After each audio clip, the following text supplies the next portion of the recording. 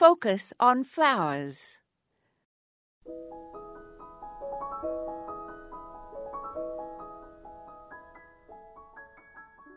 Thomas Church, 1902 to 1978, was a garden designer in California, and his style was a response to a very specific type of landscape and climate.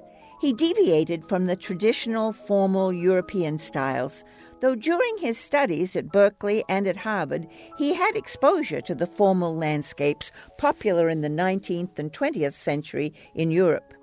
But when he established his practice in California in 1930, he concentrated on the landscape demands of that state's specific sites. He believed garden design involved unifying the home with the garden, with gardens being outdoor rooms with sharply defined boundaries of stone and concrete.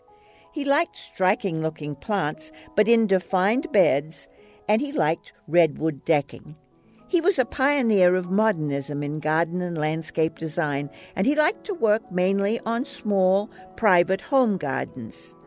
His design of the El Nolivero Gardens at Sonoma was his most influential, where he was guided by the Cubist idea that a scene should be seen from as many viewpoints simultaneously as possible. Church used a kidney-shaped pool that intersected with a pattern of concrete and redwood squares. Line played against line and form against form, creating a composition that was unique, but also exactly matches the site.